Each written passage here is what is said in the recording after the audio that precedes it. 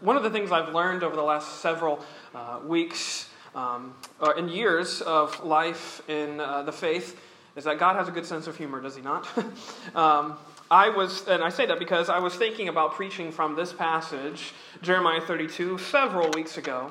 And as I was, again, preparing for this morning, it seemed more than ever that this was a most relevant passage. And it might not seem that way because if you look at Jeremiah 32, it's a very odd chapter, especially because we come to Jeremiah.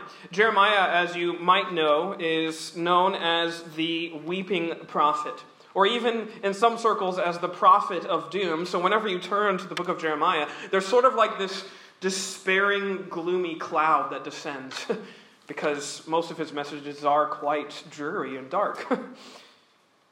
But even still, Jeremiah himself, he almost despaired at the message that he was supposed to give. And I think you can see that even in this chapter, because not only is this a passage in which we have a message coming from the prophet of doom himself, I call it a whammy of a passage because it contains for us one of the most boring events in all of human life, and that is a real estate closing.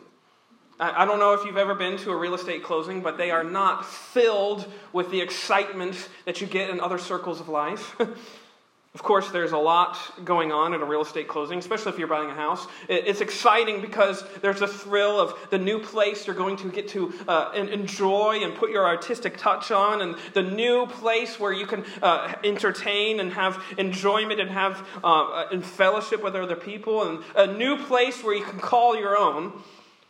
But before you get to all that, at a real estate closing, especially for buying a new home, you have to sit through all of that legal jargon and the towers and towers of papers you have to initial. So it's, I've been there, and I know the dread and the boringness of those situations.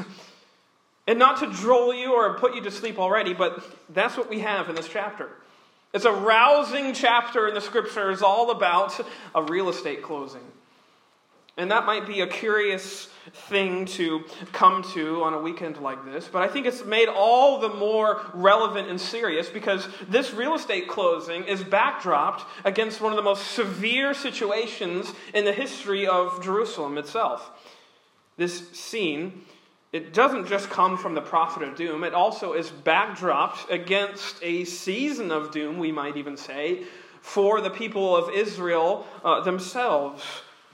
Because right outside the gates, the armies of the Babylonians are besieging the city. And everything appears doom and gloom. Everything appears as if the world is ending, so to speak. It appears as if there is no hope. There's no way out. There's no good news. And I think that's what makes this real estate closing all the more perplexing. Because, you see, understand the scene, as it says in verse 2. Look at verse 2 with me.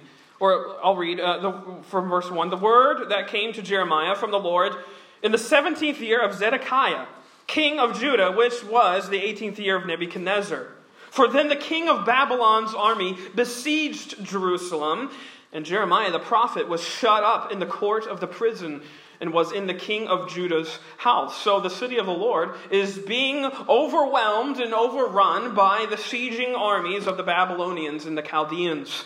Nebuchadnezzar has come up on the city, come up on Zedekiah's citadel, and he has come up and is now besieging the city. If you turn to 2 Kings chapter 24, you will notice this parallel passage which records for us this same scene.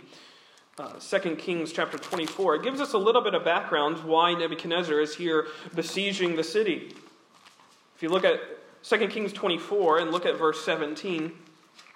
And the king of Babylon made Mattaniah, his father's brother, king in his stead, and changed his name to Zedekiah. So Nebuchadnezzar has input Zedekiah in place, king over Judah. He's put them there. Zedekiah was 20, verse 18, and 1 year old when he began to reign, and he reigned 11 years in Jerusalem. And his mother's name was Hamutal, the daughter of Jeremiah of Libnah. And he did that which was evil in the sight of the Lord, according to all that Jehoiakim had done. For through the anger of the Lord it came to pass in Jerusalem and Judah, until he had cast them out from his presence, that Zedekiah rebelled against the king of Babylon. Verse 1 of 25, and it came to pass in the 9th year of his reign, in the 10th month, in the 10th day of the month, that Nebuchadnezzar, king of Babylon, came, he and all his host, against Jerusalem, and pitched against it, and they built forts against it round about. So they're sieging this city because Zedekiah has betrayed a treaty, so to speak, between he and the king of Babylon. So Nebuchadnezzar has come up on it, and he has now encircled the city, and he is seeking to overrun it again. And not only that, not only is the city encircled by invading armies, but the Lord's very prophet, the mouthpiece of God himself, is in prison. Again, verse 2 of our text, Jeremiah 32. Jeremiah, the prophet, was shut up in the court of the prison. He's put there. He's put there why? Because of the prophecy that he had given Zedekiah. Look at verse 3. For Zedekiah, king of Judah, had shut him up, saying, Wherefore dost thou prophesy and say, Thus saith the Lord, Behold, I will give the city into the hand of the king of Babylon, and he shall take it, and Zedekiah, king of Judah, shall not escape out of the hand of the Chaldeans, but shall surely be delivered into the hand of the king of Babylon, and shall speak with him mouth to mouth, and his eyes shall behold his eyes, and he shall lead Zedekiah to Babylon, and there shall he be until I visit him, saith the Lord. Though ye fight with the Chaldeans, ye shall not prosper. Again, it's a word to the king from the mouth of Jeremiah that doesn't appear very good. It obviously offends the king. You are not going to prosper. All of your reign is going to be delivered into the hands of the Chaldeans. They will overwhelm you. They will win. Obviously, he doesn't like that. He doesn't like those words, so he throws him in prison. You see, this moment is a pivotal moment in the history of the people of Israel. This is the eve of the Babylonian captivity, we might say. Right before the 70 years of exile, which God's people would endure. And this is the prophecy that is coming up. Now, it doesn't sit well with him. But Jeremiah responds. He responds to this sort of inquiry from Zedekiah. Why would you prophesy this way? Why would you make this your message? And he responds, again, in a most unexpected way, by giving and relaying all the details of a real estate transaction. Listen to what he says. Look at verse 6.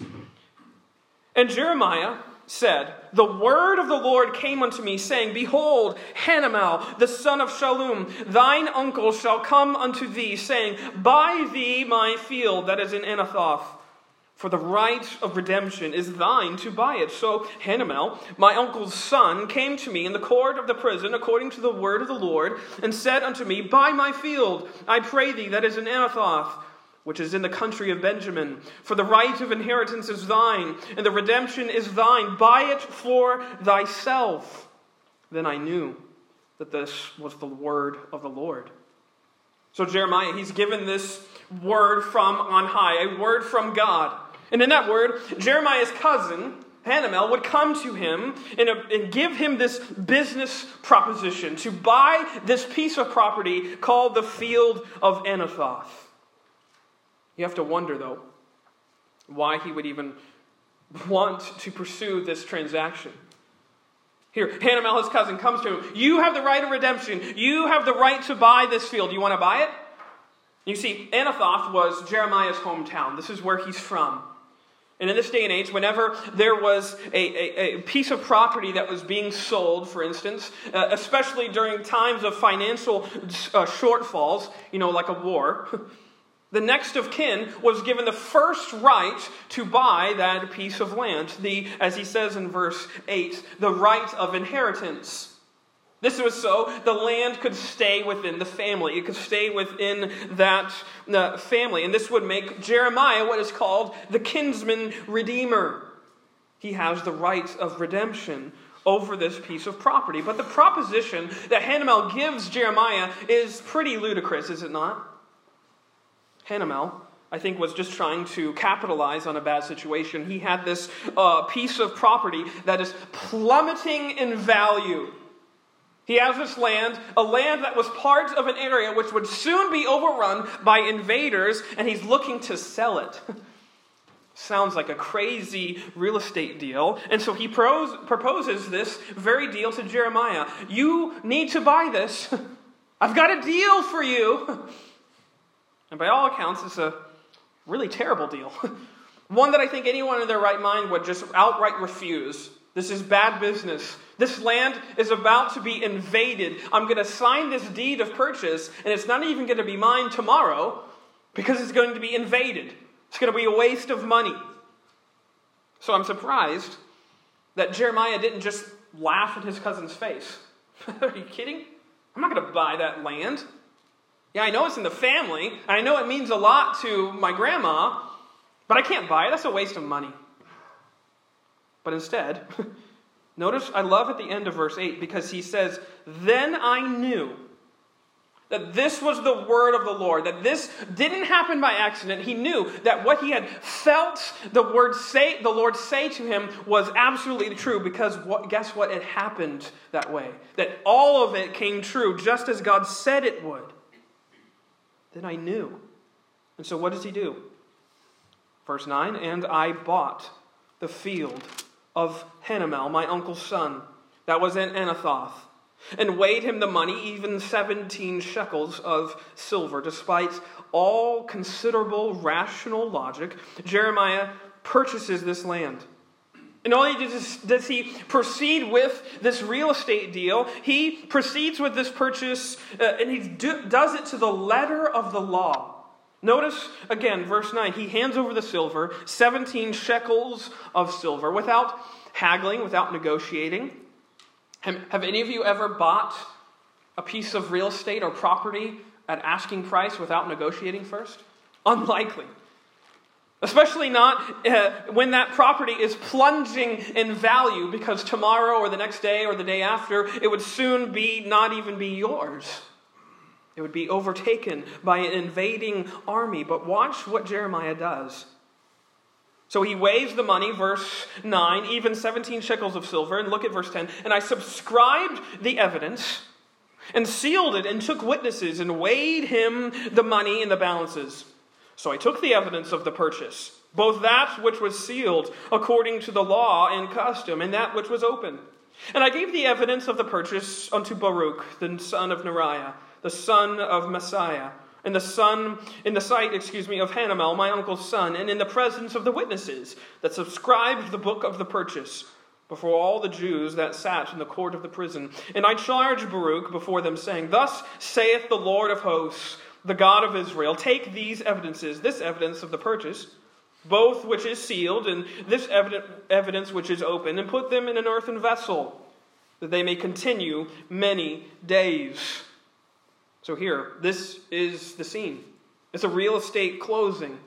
He closes it, and he makes sure that he does it lawfully in all of the rights and customs and all of the legality of the day. He makes sure that this is sealed and sure and confirmed and authorized.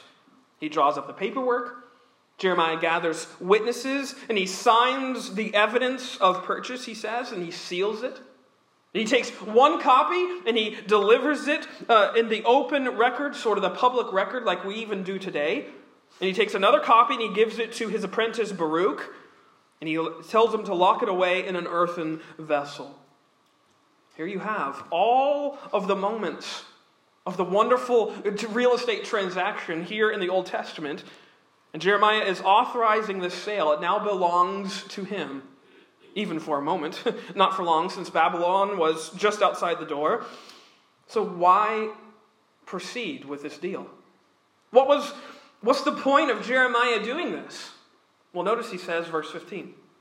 He's telling his apprentice Baruch, he says, for thus saith the Lord, I did this because the God of Israel said to me, houses and fields and vineyards shall be possessed in this land again. He does it because there's a promise that's been given to him. He does it because the Lord has come to him and said that one day this field will be thriving and flourishing again. It will have houses and vineyards, and it will have people that possess it. People that are now going to be exiled, they will one day come back to this land. One day, this people, my people, will one day possess this field. But I get the sense that even as Jeremiah says that, even as he's saying those words to his apprentice Baruch, he doesn't really believe them. He says them, but I don't even think he really believes them fully. Because watch what he prays. Look at verses 16 through 25. I'm going to read them again. Because if you listen to his prayer, you can sense Jeremiah's fighting, sense his groaning, sense his grieving of this moment. Listen to what he says. Now, when I had delivered the evidence of the purchase unto Baruch, the son of Neriah, I prayed unto the Lord, saying, Ah, Lord God, behold, thou hast made the heaven and the earth by thy great power and stretched out arm, and there is nothing too hard for thee. He sounds faithful there. But listen to what he says. Thou showest loving kindness unto thousands, and recompensest the iniquity of the fathers into the bosom of their children after them. The great, the mighty God, the Lord of hosts is his name, great in counsel and mighty in work. For thine eyes are open upon all the ways of the sons of men, to give everyone according to his ways and according to the fruit of his doings, which has set signs and wonders in the land of Egypt, even unto this day, and in Israel, and among other men, and has made thee a name as at this day, and has brought forth thy people Israel out of the land of Egypt with signs, and with wonders, and with a strong hand, and with a stretched out arm, and with a great terror, and has given them this land, which thou didst swear to their fathers, to give them a land flowing with milk and honey. And they came in and possessed it, but they obeyed not thy voice, neither walked in thy law. They have done nothing of all that thou commandest them to do. Therefore thou hast caused all this evil to come upon them.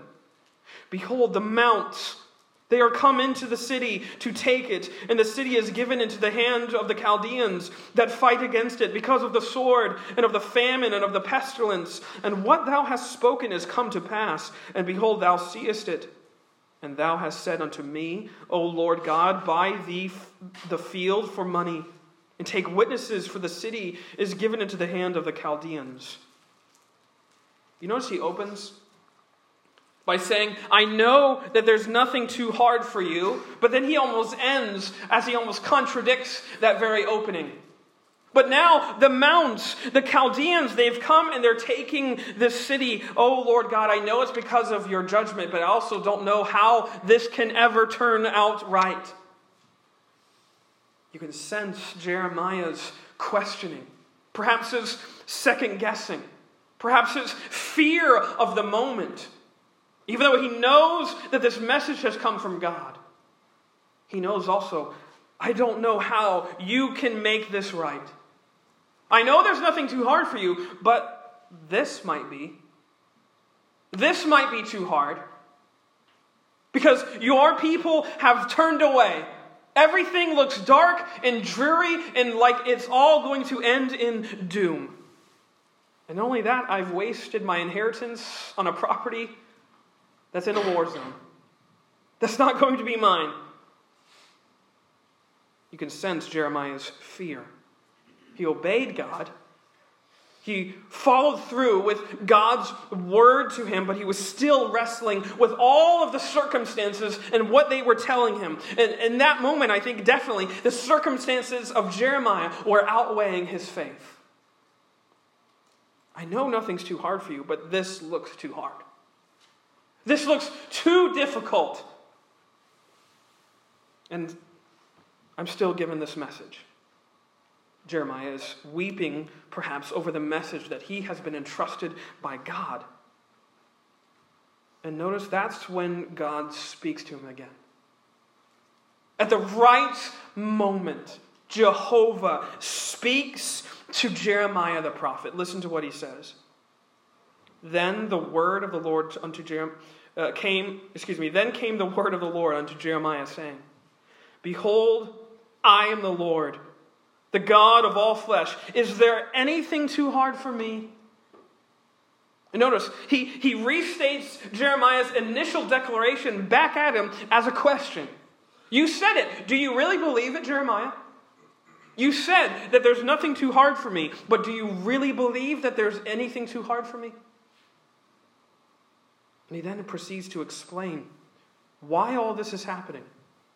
Because the children of Israel have turned their backs on him. He goes on to explain that this is all coming about just as I said it would, because my people, my chosen children, have turned away. They've actually provoked me to anger. Look at verse 30. Listen to all the times it talks about the provocation of God's people unto God himself. For the children of Israel, it says, this is God speaking to Jeremiah, and the children of Judah have only done evil before me from their youth. For the children of Israel have only provoked me to anger with the work of their hands, saith the Lord. For this city hath been to me as a provocation of mine anger and of my fury from the day that they built it, even unto this day, that I should remove it from before my face. Because of the evil of the children of Israel and of the children of Judah, which they have done to provoke me to anger, they, their kings, their princes, their priests, and their prophets, and the men of Judah, and the inhabitants of Jerusalem, and they have turned unto me the back, and not the face. They've rebelled against God. They've turned their face away from God. They have provoked him to anger, and so therefore this is the consequence of their evil. This is the right punishment for their ways. So Jeremiah might be thinking, yeah, but where's the hope, God? Where's the encouragement? Where is the light in this darkness? Notice, you have to get to verse 36.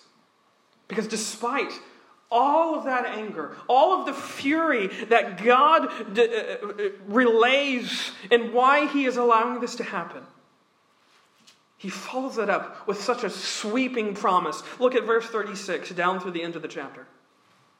And now, therefore, thus saith the Lord, the God of Israel, concerning this city, whereof ye say it shall be delivered into the hand of the king of Babylon, by the sword and by the famine and by the pestilence. Behold, I will gather them out of all countries, whither I have driven them in my anger, and in my fury, and in great wrath, and I will bring them again unto this place. And I will cause them to dwell safely. And they shall be my people, and I will be their God. And I will give them one heart and one way, that they may fear me forever for the good of them and of their children after them. And I will make an everlasting covenant with them, that I will not turn away from them, to do them good. But I will put my fear in their hearts, that they shall not depart from me. Yea, I will rejoice over them, to do them good. And I will plant them in this land, assuredly with my whole heart and with my whole soul. For thus saith the Lord, like as I have brought all this great evil upon this people, so will I bring upon them all the good that I have promised them. And the fields shall be bought in this land, whereof ye say it is desolate, without man or beast. It is given into the hand of the Chaldeans. Men shall buy fields for money, and subscribe evidences, and seal them, and take witnesses in the land of Benjamin, and in the places about Jerusalem, and in the cities of Judah, and in the cities of the mountains, and in the cities of the valley, and in the cities of the south. For I will cause their captivity to return, saith the Lord. Despite everything that was about to come about, God says, I will not leave or forsake my people. Think about how stunning that promise must have been. That even still, it appears dark and desolate and all doom and gloom. And God says, I will bring my people unto this place once again. That the captivity, it won't be forever. They will one day come back to this place. And they will not only dwell here safely, but I love how he says, I'm going to plant them here. They're going to be secured here. And yes, my people turned their back on me, but I'm not going to turn my back on my people. I'm going to fulfill all the words of promise to them. In this time of destruction and war and ruin, it will come to an end. It won't be forever.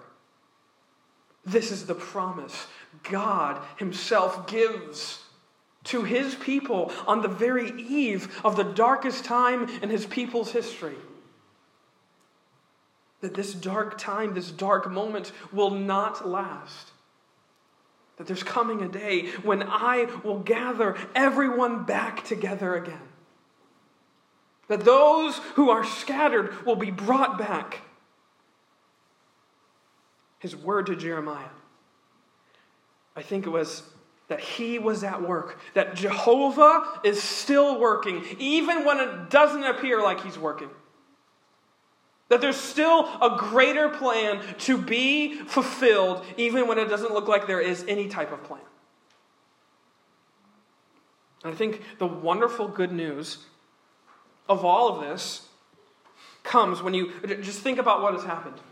Jeremiah has bought a piece of property during a war at a very high price. He has paid an exorbitant amount of money for a piece of property that no one wanted, for a property that was doomed to be destroyed. The gospel of this passage comes when you realize that you are the piece of property. You are the land that was bought at such a price.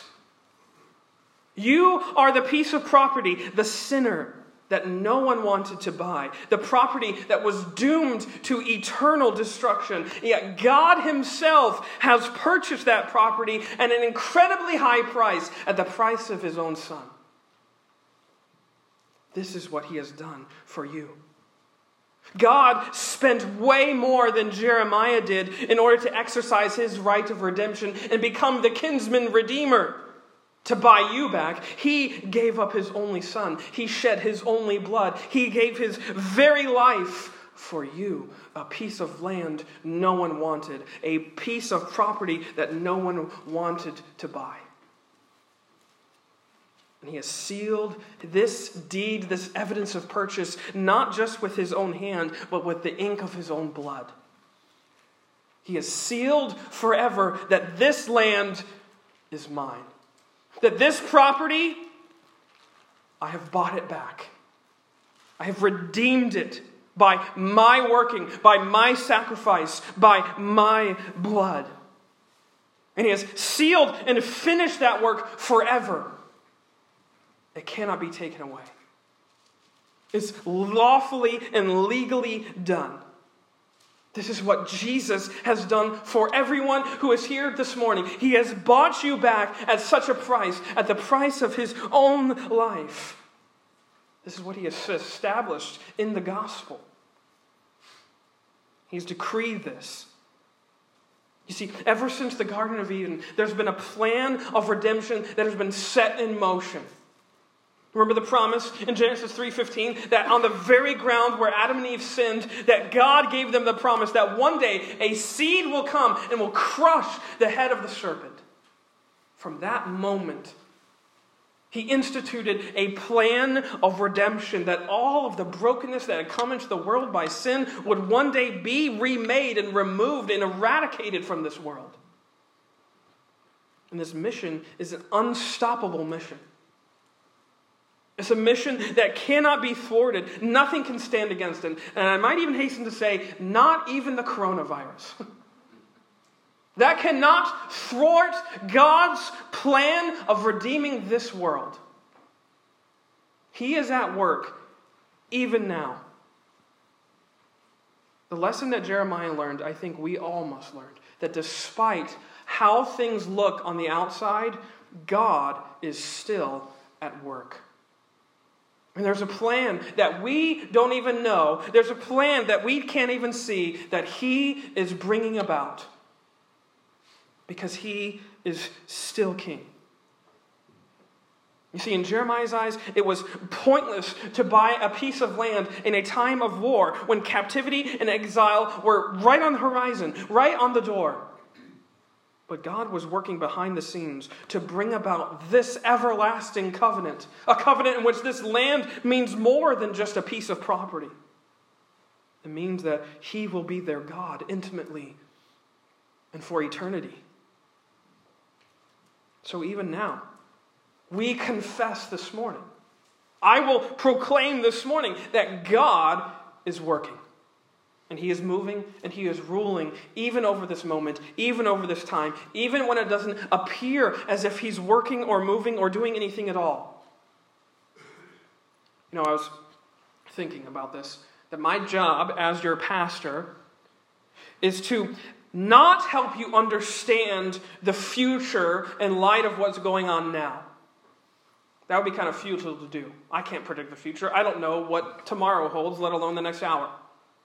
So I can't help you understand what's going to happen tomorrow in light of what's going on now. No one can predict that. No one can say for sure what that looks like. My job is to do just the opposite. Is to help you understand right now in light of a future that has already been established and decreed and finished for you. Is to help you understand that there's a future that has already been confirmed and certified and legally ratified by Jesus Himself in His own passion and death. And He's secured that future for you. And what that means is that every single moment we are not out of His hands. Every single day we are not out of His attention. We are not out of His awareness of what we are grieving, of what we are feeling, of what is making us sad and depressed and distressed. There's never a moment when God Himself, as it says in Psalm 8, is not mindful of us. That's why the essence of every sermon, just to give you a little secret, is just bringing the concrete certainty of what Jesus has purchased with His own blood and bringing that into right now. That one day there's going to be a day when all of this sickness is no more. All of this sadness is gone. Every tear is wiped away. And death has been gone forever. It's not this day, but there's coming a day when that's true. And it's bringing that certainty into the here and now. That Jesus has established that there's going to be a day without death and sorrow and dread and fear and worry and stress. And He has done all of that for you at the price of His own life. That is what is true and certain. That is what Jesus has done for all of us. The aim of all of my sermons is to saturate them with the hope that has dripped from Golgotha's cross into the mud of Calvary's Mount.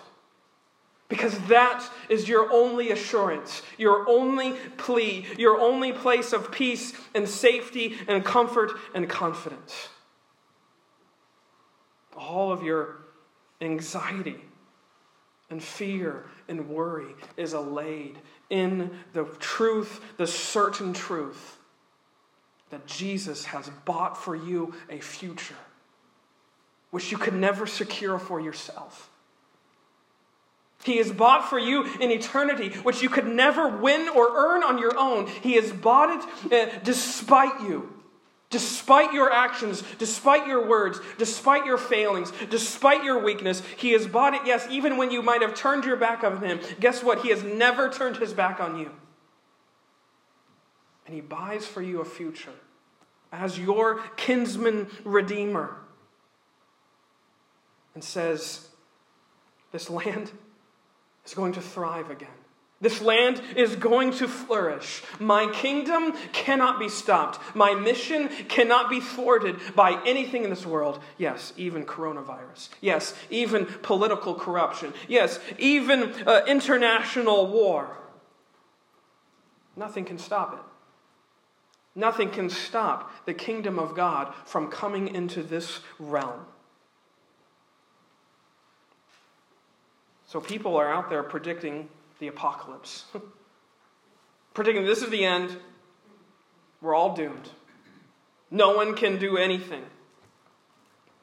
I think in that way, this moment especially is not that dissimilar from Jeremiah's.